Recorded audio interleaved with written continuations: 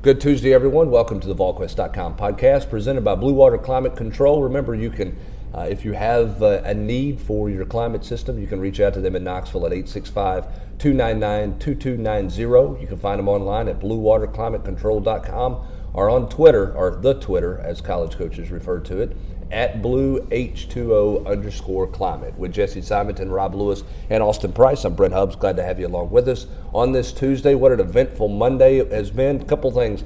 Gator Dog, congratulations. Cash that over. You win the over. Okay, so gifts are coming to you. It's not an Oscars gift bag, but we got some gifts coming to you. But you won that one going away. Secondly, it's funny. 2 weeks ago, Georgia was falling apart because they started losing everybody. Sunday, South Carolina was falling apart because they're losing everybody. Now Tennessee, according to everybody else in the SEC, has been cast into they're falling apart because they're losing everybody. Bottom line, I think as you said a couple of weeks ago, welcome to life in the SEC, right? Coaches just like to move around, man. I mean, me and Jesse were talking before the podcast started. I mean, Rumph. What's his last 10 years look like? He is the ultimate puddle jumper. You know, Clemson, Alabama, Texas, Florida, and now he's looking to kind of, you know, make that next career move to try to get into the more comfortable coaching life that is the NFL. But Rumph not getting the Giants job, AP, you know, I didn't know if his NFL opportunity was maybe not going to come for another year. So that one, maybe when we got those texts Sunday night and started tracking that one down, a little bit surprised that one. The rocker one has been that one has been the writing on the wall. As AP has said, you know, the rocker shell has went, for the people that can't see the ad man story written. Yeah, the rocker story has been the rocker has, yeah, they're parting ways. Vanderbilt, because you know, he interviewed there and they lowballed him money wise and he didn't go. Off the field roll. Now to South Carolina. Retired was one. Yeah, I mean, like it. You know, it's kind of been all, but that symbolizes, you know, kind of that relationship with Jeremy and him, like the last, you know, back part of the season. I mean, it was everywhere. He was staying, he was going, he everything in between. The rocker story. The only thing that's been in there longer was the Jay Hardy commitment story. Yeah, it's probably true. But you know, with and the only person that's seen that video is Alex118, and he keeps asking me if he can use that as his avatar. So on Rocker, I mean, I think his contract was expiring, so we all thought he was going to move somewhere, do something. Someone asked me, you know, why would you go to South Carolina given the situation and everything else? He's resetting his clock with a 2 or 3 year deal. Yeah, I mean, he's getting guaranteed money. It's smart for him. And look, I understand there's some, and I said this on the radio on Monday, and there's absolutely some recruiting frustrations, I think, with that spot. But you can not deny what Rocker has done throughout his career, but then specifically the last 2 years at Tennessee in terms of developing and on-field coaching. He inherited a group 2 years ago in year one at Tennessee that was not considered to have that much talent or talent that had been really tapped. He gets Kyle Phillips and Shad Tuttle to be legitimately looked at by the NFL and earn places on the roster. And then this last season with kind of a hodgepodge group, they improved dramatically in terms of run defense. They get more pressures. You start to see some movement and stuff out of a guy like Matthew Butler, you know, and now they're going to return every single body plus Emmett Gooden in 2020. So Jimmy, you know, is going to inherit a nice group, but it's going to be on to him now, I think, to really elevate that recruiting deal because, you know, talking to folks, he doesn't have like a huge track record as some, you know, Bulldog Dynamite recruiter either. His best asset seems to be what he did development-wise with Za'Darius and Bud Dupree and some of the other guys at Kentucky. Well, and I think he may, but as you look at it, he is younger, 10 years younger. But he makes a lot of sense from the standpoint of he's a guy that Derek Ansley knows well. Right. And so when you're talking about marrying front end to the back end, I think if you're Derek Ansley, Robin, you're a back end guy. You know the passing game. You know the secondary play. You got to have a guy on the front end up there that you completely trust. That's your guy. I think this hire, not so much Shelton Felton, not so much. Even Brian Niedermeyer. I think this hire was more about Ansley and Ansley's comfort level, because those two have to work together, or you got a bad. You got to be able to speak the same language. Yeah. Well, here's the thing for me is, like, on the whole, this staff, I think Ossavet is a hungry, motivated guy. I think Shelton Felton, while he's 39, he's a hungry, motivated guy.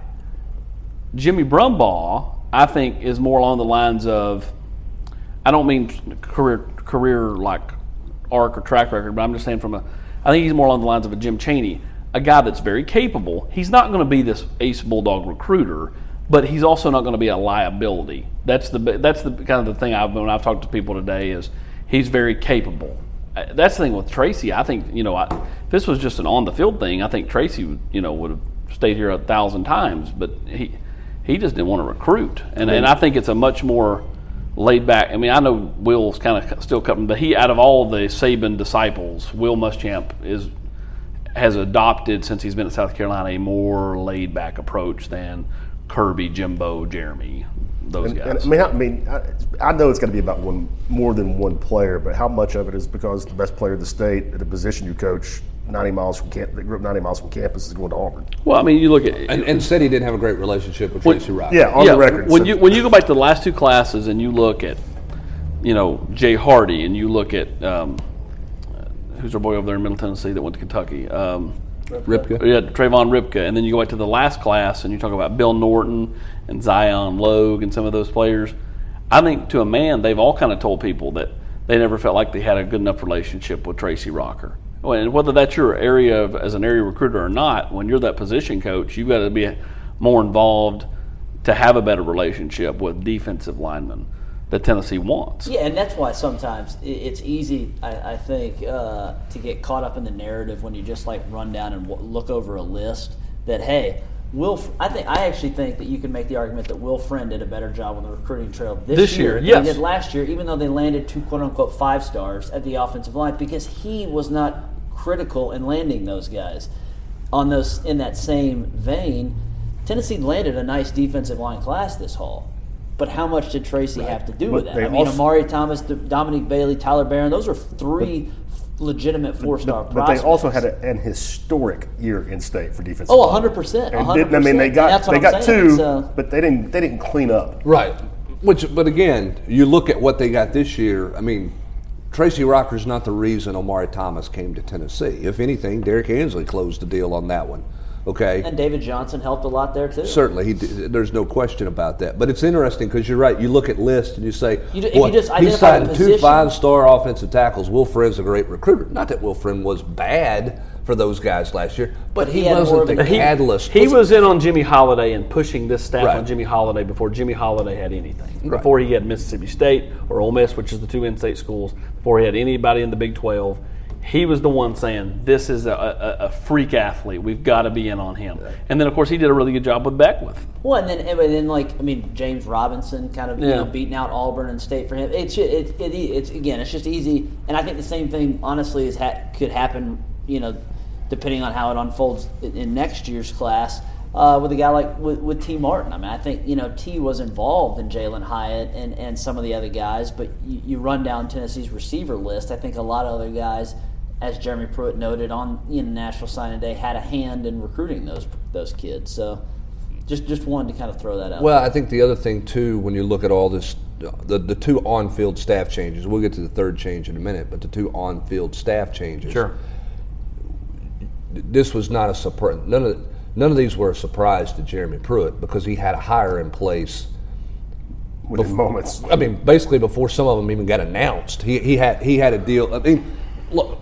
Not saying he knew Rump was going to get the Texans job, a month ago or 6 or 8 weeks ago, but he knew if Rump left, he was going Shelton Felton. Yeah, and Shelton Felton was on campus on Monday. Right. Interviewing, and which, it was a done deal anyway, but interviewing me in the air quotes. But my point being, he wasn't stunned or shocked by it because he had Brumbaugh hired, he had Shelton Felton hired because he knew that was a possibility. And I think that's a positive sign for a guy in charge of your football program that, hey, if these positions come open, I know what direction I want to go, And he was decisive with these two. He took a little longer with Jay, but Jay was always at the top of his priority list. It was about whether he was going to pay that much money for it. Well, that and how everything else was going to fall. Was Scherer going to leave, which would allow him to move Niedermeyer to defense and promote Joe Ossovet to tight ends? I mean, it was a huge, kind of connect the dots type deal. Before he was able to make that move with Jay. The only real surprise is that Jeremy would actually, and Jeremy's been a lot better with the media. He's a lot more comfortable in front of microphones and cameras. But, much like Phillip, I think, got caught up last week at the recruiting celebration, I was surprised that, the comment that came out when Jeremy was fairly emphatic. He was asked about his staff, and, he was like, well, these guys chose to be here, and they turned down other jobs, and, we like what we got. Well, all knowing. Now the Drew Hughes deal is a little bit different, but knowing that Rocker did not have a contract and that Rumpf was still making phone calls, that comment did surprise me a little bit because clearly, as you just evidenced, Jeremy had guys lined up. I mean, he was ready to make a move, but it's also pretty fascinating that speaks to again the tribalism of college football. It's easy to look from one fan base to another and point out flaws or laugh, about the movement or whatever. But Jeremy Pruitt called his original, his inaugural staff one of the best staffs in America, and it's got 2 guys left from it. And that's not that surprising in the way that the movement goes these days. And it won't be surprising, frankly, if one of those 2 guys is not here next year either. Well, that's just the way it works. Well, and that's the thing. That's where Clemson's the anomaly. And the thing for Tennessee fans to understand, Rob, is the whole heyday of Phillip Fulmer, where they had all the staff continuity, that's just not the way college football works anymore. Phillip had 7 years where he didn't turn anybody over. And should have. And probably should have, But at the point being, back then people weren't moving around as much as they are now. And the money wasn't there. It's a different, multi-year deals. Some coaches are getting 3-year deals. There's titles out there, and there's so much money being paid by so many people. What did the SEC give out last week? $46 million a school, which is getting ready to go up. You can finagle yourself a $200,000 raise with a couple of phone calls. That just wasn't the case 10, 12 years ago. It's a total did not exist. Yeah. Total different world, no question about that. All right, let's talk. We got those 2 are, with Brumbaugh, they haven't been formally announced, but that's the direction everything's going there. And Sheldon Felton's already on campus and all those things. The question now is the move of Drew Hughes from the position at Tennessee to South Carolina. What does Jeremy Pruitt do there? Because I think that's a critical hire. I think in the landscape of recruiting, where you're trying to be in front, you're trying to early eval these things, I think that's an important decision for Jeremy Pruitt, as important as any of his on-field guys in a lot of ways. I made the argument on the radio on Monday that I think after your strength and conditioning coordinator and your offensive and defensive coordinator, the player personnel role is probably the next most important. Setting your board and recruiting, and as Brent said, early evaling, and just the fact that they've gotten in ahead on Jimmy Callaway and certain.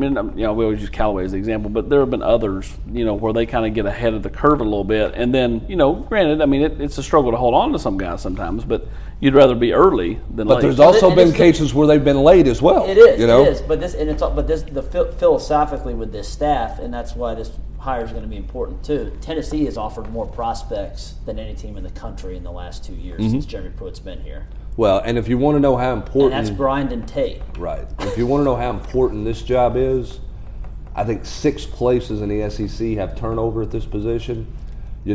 Texas A&M comes to Georgia and gets Georgia's guy and basically essentially almost doubles his money. The amount of money that's being paid at this position now has gotten kind of crazy. It's got funny titles and everything else to it. But the SEC, with its cash cow of funds and slush funds out there, are paying this position more than anybody else around the country. And I don't want to minimize it, but I also think this is a spot where you've got an incredibly deep pool of candidates of young, hungry dudes that are want to get into this field and will work 20-hour days. We'll be in the office 7 days a week. I think you're going to have a lot of candidates. Now, obviously, some are going to be better than others, but they'll be. Again, I think it'll be a deep pool. Well, and I think the interesting thing with this position too is more than even other positions, Jesse, you got to have trust. You got to have the head coach has to trust this guy. He's got to have firm belief, because look, I've said it before on this podcast, I'll say it again. The most valuable thing a head coach has is not his bank account, it's not his salary, it's not his car he drives, it's not how big his office is. It's the 25 that he uses every year. Use them wrong, you don't have any of that other stuff. Use them right, you can overcome things. You got a chance to hoist a trophy. Yeah, and then how you use use the symbiosis 25 between those two individuals, and it's going to be. I mean, we'll see how deep this candidate pool is, because Jeremy identified Drew as his guy. This was Jeremy's first chance to be a head coach, and he went through the phone book, and that's who he interviewed when he was still coaching at the national championship game for Alabama. So this is going to be a critical hire, and he's going up against, obviously, Georgia's looking for a guy. Lane, just took South Carolina's guy, which is how this movement happened. But we'll see. It's going to be critical whichever direction Tennessee goes here. Yeah. I think it will be, again, is there another, quote, Alabama guy out there? Is it an SEC guy that you go with? I mean, there's a guy at Mississippi State in Matt Wilson, who was at Tennessee at one point, who was at Indiana. Nice little roster that Indiana had put together for the bowl game. Is that a guy that you would have enough trust with, even though you don't know him, Austin? I think the trust factor, the comfort factor with Jeremy Pruitt is going to be everything. That's why I don't think this hire will go fast the way the Monday hires went with Shelton, Felton, and Brumbaugh. No, I think he will take his time, because you have to hire the best guy. You guys have hit the nail on the head. Because when you're trying to get out in front of things in recruiting, with it being so important, if you hit on the 25, as you said, you can overcome this or that with your staff. You can't overcome, bad evals and being late to the party. I mean, if you're late in this state, they hold it against you. If you're late in other states, you're behind likely the home state school, which you can tell to get. So you got to be ahead of the curve. And so I think that, there are different guys you could look at. I mean, who's he worked with at Alabama? There are people that have been in the building over here before that have a tie to the area. So, there's a couple of different names out there that are floating about to see who replaces Drew. Yeah, and I don't think this is something that's going to happen fast. I think what is going to be interesting with this job at Tennessee, and I wonder if we're going to see this around the conference a little bit more, it's never been a contract job. It's always been an at-will employee. I mean, they are getting more money now, but they're not getting guaranteed. Is that the next growth? Because, I mean, these guys have agents now. Okay, when you think about as crazy as that is to say, this was a job that, guy was making $60,000, 7-8 years ago to run the recruiting office. Jobs are paying over $200,000 a year now in some places. And they've got titles and they've got agents. Is the next growth in this league a multi-year deal for people? Logical. They're obviously putting incredibly more emphasis on the position. If you're going to invest that much money in it, and guys that you think are that important, it just makes sense that you're going to try to make the job more attractive. Well, I tell you what, if I were in that role of recruiting deal, I would want a multi-year deal, because you're so attached to that coach. It used to be in the past when you had, I'll use Scott Altizer as an example. He worked that office for Philip Fulmer, he worked it for Lane Kiffin. And then he came back and worked it for Derek Dooley. He worked it in three different capacities. Yeah. These days anymore, most of these guys are attached with the head coach. So, and a new coach coming in has his guy that he wants to bring. So those guys a lot of times are at the mercy of a head coach firing, and there's no safety net for them. So I'm sure the guys in that position are certainly wanting multi-year deals or wanting it to go in that direction. Much like Austin Thomas had to be, just for all the jokes about the GM title.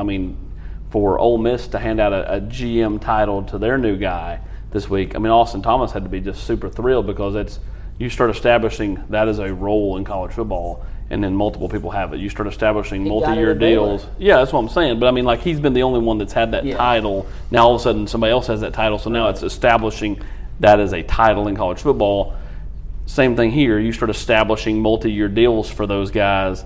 It's hard to put the toothpaste back in the tube, once all that starts happening around college football, because everybody's going to expect it. Yeah, certainly. There's no doubt about that. Well, and the biggest, I would say that what seems to be the most pertinent topic on the board, AP, is why would Hughes leave Jeremy for what is perceived as a struggling vote at South Carolina. But frankly, as Hubs just alluded to, a lot of these guys are connected, through various friendships and if you leave on good terms, who's to say that however many years from now those two, Jeremy and Drew don't get back together, much like Will and Drew are getting back together now. And I think they have left on really good terms. Drew's got family down in Charleston and in other parts of South Carolina. And again, multi-year deals and contracts. That's at the end of the day, man. Money, multi-year money. That's a game changer for a guy that's an off-the-field role. And especially with the prospect that maybe Muschamp does get fired and they still owe you this money, and you're not even working. Yeah, you got a year to go find your next. If he's making $190 here, let's say they gave him, I don't know what he's making, okay, but let's say they gave him $250 at South Carolina on a 2-year deal. That's $500,000. So a guy like Drew Hughes, who is a grinder, he loves to watch tape. This guy just kind of is eat up with trying to find the next diamond in the rough type player. Guys like him are not going to have trouble getting a job. A year from now or 2 years from now, Drew Hughes is going to pick up the phone and be able to get another job in this league or at the Power 5 level, depending on where he wants to work. So, I think from Drew Hughes' perspective, this is a win-win. Yeah, I don't disagree with that. By the way, quickly about Blue Water Climate Control, then we get into a couple of recruiting things. Hey, can you tell Blue Water to quit all the rain? What's going on? Hey, when your system breaks, you want a company that will get there fast and do the right repair the right way the first time. Blue Water responds to more than 90% of their calls the same day they're received. Blue Water offers 24-hour service, and all the technicians are trained and certified. Call them today at 865-299-2290. Mention VolQuest, and you'll get a diagnostic for free. You'll get a diagnostic look at things for free with your repairs. That's 865-299-2290. All right, if you're Jimmy Brumbaugh and you're Shelton Felton, Austin, Jesse, who are the first phone calls you're making for Tennessee for recruiting? Let's get into recruiting a little bit that way, because it's a dead period. Don't get out guys on town. To me, if you're Jimmy Brumbaugh, I'm calling Peyton Page. Right? Yeah, because having come off that Clemson visit. Well, and he's talked about Tennessee. He's also talked about liking Rocker. He's the one that's mentioned Rocker, but Tennessee's been in there. OG. Don't you think you're making initial contact there? Jabbar. I call the Ritzy kid. I call Peyton Page. I call the first phone call I make if I am him is Dietrich Pennington. Right. To me that's Dietrich Pennington is the in-state West Tennessee defensive plays lineman. Evangelical Christian. That's going to have Alabama, Ole Miss, Clemson. Mississippi State, Clemson, everybody known to man involved with him. So you're making a call there. Yeah, I'm definitely making a call there. I think that's super important. And then if I know that Ossovet's kind of got that one on lockdown, but if I call Damian Robinson if I'm Shelton Felton. That's going to be a guy you would coach. Well, and look, yeah, then I'd add Jeremiah Williams to that list, Dylan Brooks. Shelton Felton's brought here to try to land some of these guys they haven't been able to land the last couple of years at that position. Now, again, you got geographical regions and all those things. I'm not saying it's all on Shelton Felton, but to help try to close the deal on a position of need that Tennessee's not landed, quote, the big fish on the last couple of years. Yep. Yeah, I have a piece coming out on this about just kind of their positional priorities. I think, Javon Nelson, in-state defensive lineman, is another guy that'll get an early call. Trevelli Price is another defensive lineman Tennessee likes a lot. So where's Price from? He's from North Carolina. Okay, so another North Carolina guy, which you're going to see Tennessee heavily involved there. Remember this about Shelton Felton. The ties to Georgia are important. Not that you're going to go to South Georgia and beat out Auburn and Florida State a ton, but when you talk about what this staff has lost, Kevin Sherrod, Georgia ties. Tracy Rocker had recruited in Georgia. Chris Rump had Georgia ties in recruiting. They needed to get some Georgia ties back on the staff. I think that's another thing that was attractive for Jeremy Pruitt with Shelton Felton is because he's got the ties in the state of Georgia, don't you? Yeah, and ties in the high school community down there more than anything else.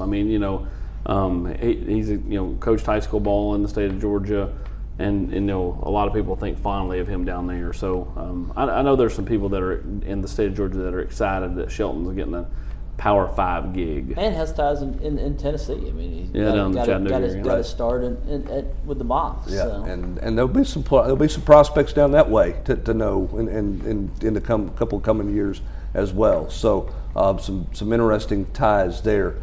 I guess one other note we should discuss a little bit. Chip Long is on staff as an analyst at Tennessee. I think. Guys, I think this is the direction you're seeing these positions go, is let's get the, quote, fired coach who's got a big buyout from another school, and let's get him here to, kind of rehab his career, and we're going to learn and glean from him. I'm not saying that Chip Long is going to be the next anything at Tennessee, but he's getting paid by Notre Dame. So instead of that being a young man's deal, getting his first break, bring in a guy who's an experienced guy. He knows the offense. He knows Jim Chaney. He knows tight ends to help Joe Ossoff out a little bit there. I think that move makes a lot of sense if you're Jeremy Pruitt. Don't you guys? I mean, it's totally a John Lilly 2.0. That's what this is. I mean, it's kind of it's a veteran coach who has experience, even some play calling experience, obviously, and he's going to be able to kind of help. Now, Ossoff's not young, but not kind of a more experienced tight ends coach behind him. Yeah, Much like what happened year one with Niedermeyer and Lilly. Right, and he was in town back, a month or so ago, a month and a half ago. January 3rd and 4th. He was the day after Tennessee beat Indiana. He got together with Brian Niedermeyer in Knoxville and spent a couple of days here. Yeah, just kind of talking ball and, clinicking a little bit. And then obviously as a result of that, he ends up landing here as an analyst.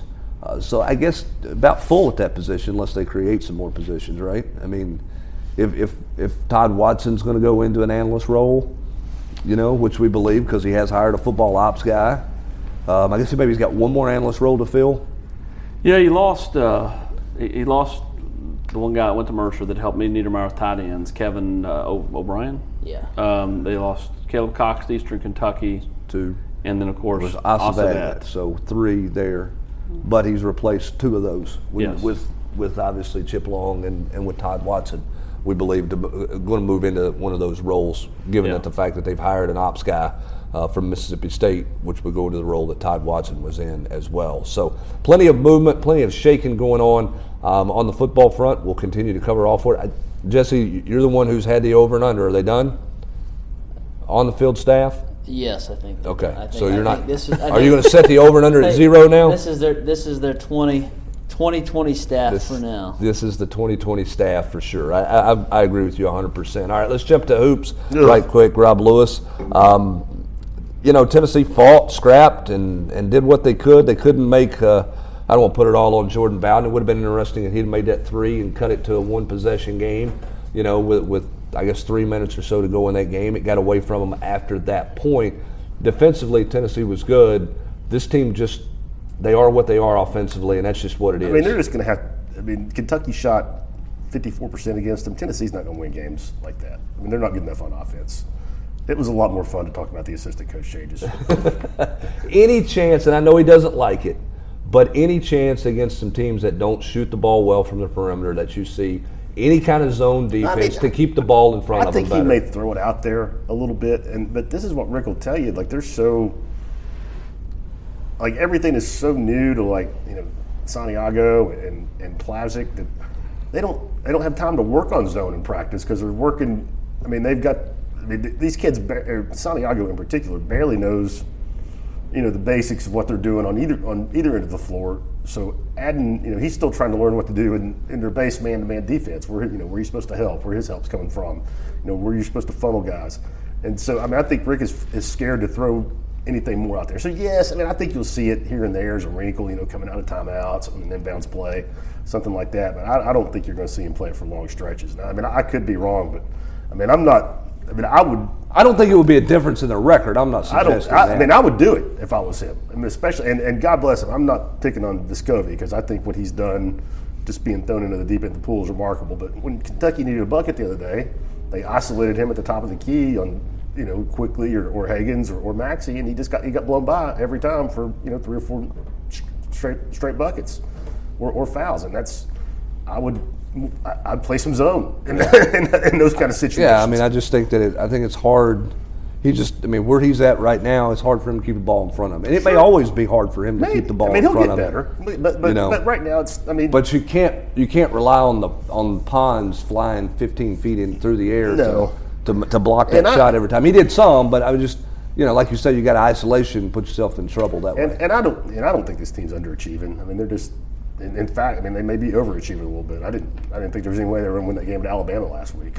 And they wouldn't if Alabama had a clue of how to play basketball. But yeah, so I don't know that I would say overachieving. They got a little help at the Alabama. But the thing about this team is they're playing hard. They're tough. In some areas, they've shown some improvement. Fulkerson's now put 2 quality games back to back, or maybe 3 or the last 4. Fulkerson's turned in. He's their most reliable option just because of how bad Jordan is struggling. And Fulkerson didn't. He struggled from the field on Saturday, but he drew 11 fouls on Kentucky, which is pretty amazing that you'd ever think that John Fulkerson could offensively, do that in a game. He's come a long way. And a guy maybe you double team now. Yeah, I think if you're scouting Tennessee, you probably do think about double teaming. Everybody won't have to, and Kentucky didn't have to. Some teams won't. But they did a little bit. But Jordan's just. He's in 10 SEC games. He's 8 for 57 from 3-point range, 14%, and you just can't. It certainly looks like when he shoots it, he's hoping it goes in. He doesn't have any belief it's going in. No, and what I think makes it tougher on him mentally is he knows he's got to keep shooting. Because just the scoring's got to. Vescovi can get hot if you leave him open, but I just, and we've talked about it. We're deep enough into the season. It's a little bit of a broken record. They just don't have anybody that you can throw the ball to who's going to beat his man off the dribble and go get you a bucket, draw a foul, draw a defender, and. Jordan Bone could do that anytime down the court. Lamonte could do that. Lamonte could do it. Admiral could do it a different way, by putting the shoulder into somebody and getting into the paint. And Grant, if you could just get the ball to him, you were going to get a quality shot, or he was going to the free throw line. Tough week for Tennessee, though. They got Arkansas tonight with an Arkansas team that's hard to figure. That Arkansas team that needs wins and lost Joe. That's a big loss for them. Big loss for them, but.